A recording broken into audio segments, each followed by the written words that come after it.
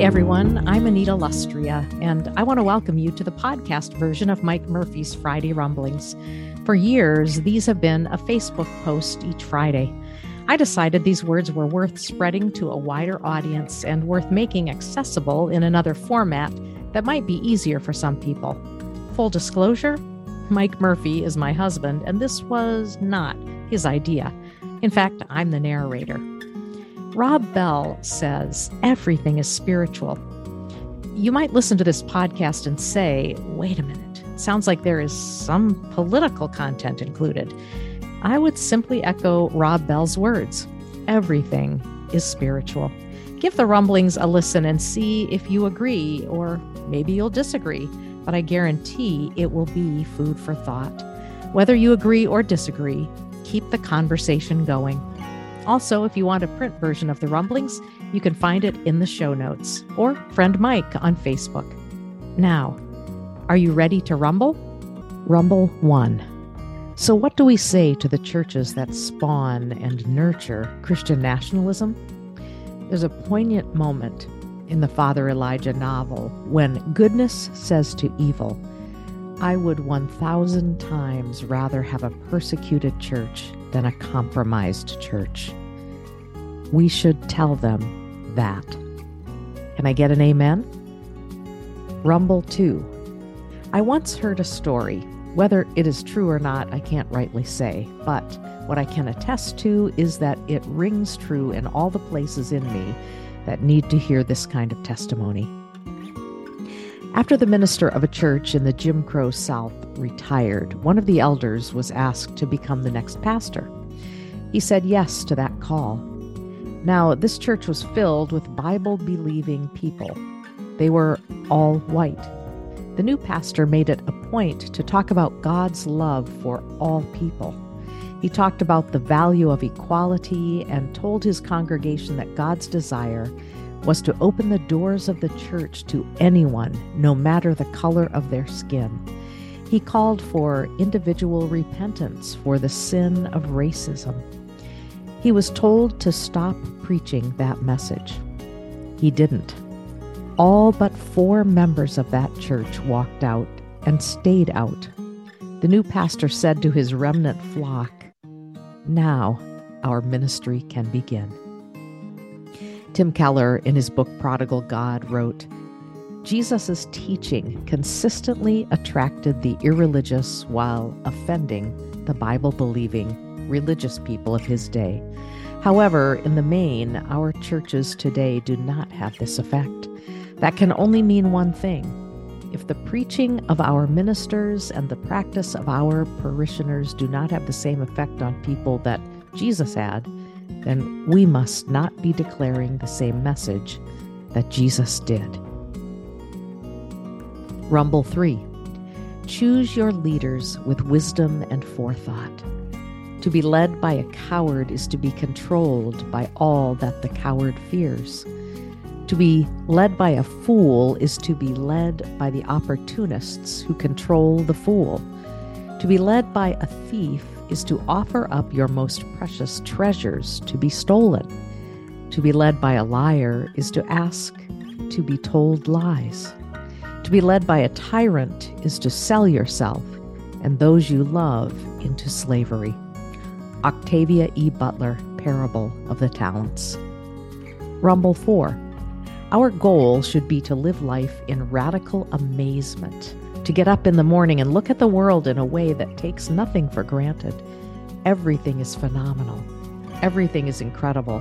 Never treat life casually. To be spiritual is to be amazed. Abraham Joshua Heschel. Rumble 5. Tom Hanks recently received an honorary doctorate from Harvard and spoke these words to the school's graduates. Every day, every year, and for every graduating class, there is a choice to be made. It's the same option for all grown-ups who have decided to be one of 3 types of Americans.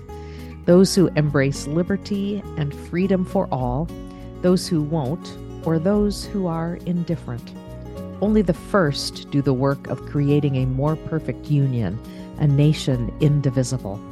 The others get in the way.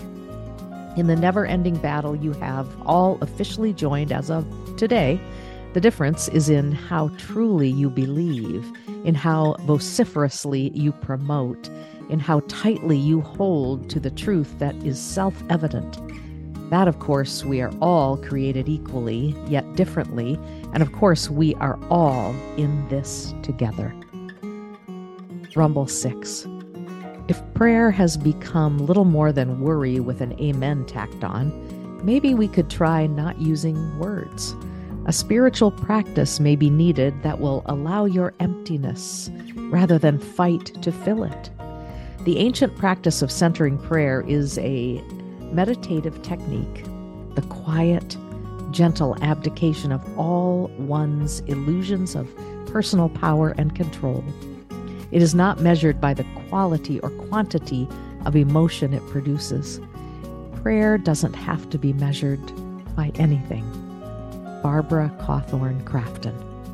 To be satisfied with quietly being in the presence of God is the very essence of prayer.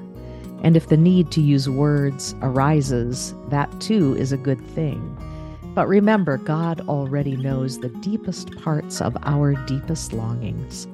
In the quiet, in the absence of words, the counsel of the Lord can be received. Rumble 7. The culture wars are real, and I'm pretty sure a healthy percentage of those fighting it have little or no idea what they're actually fighting about and why. In order to discover the what and the why, combatants would need to reject rumor and innuendo and do the really hard work of separating truth from fiction. That work needs to be done. I need to do it. You need to do it. They need to do it. If we don't do it, the culture war will keep doing some pretty heavy damage to our country, our hearts, and our souls. Rumble 8. What's our responsibility these days?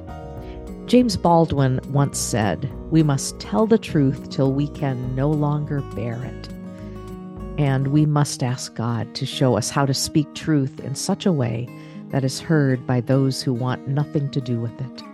Wisdom must be sought and great courage cultivated, for we surely will be asked to walk towards situations and people that scare us a bit.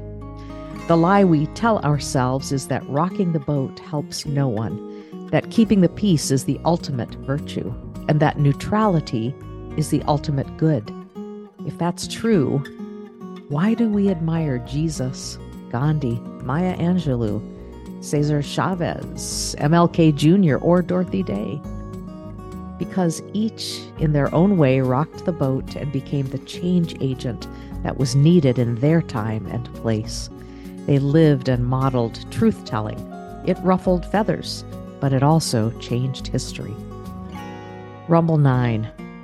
Both Donald Trump and Ron DeSantis have indicated that they will vigorously pursue pardoning those who have been convicted of a crime for their role in the January 6th siege of the Capitol.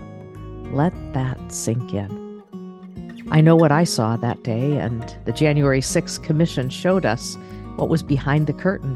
None of it was pretty. Rumble 10. The Catholic Archbishop Oscar Romero encouraged people to talk about and live into the subversive witness of the Beatitudes.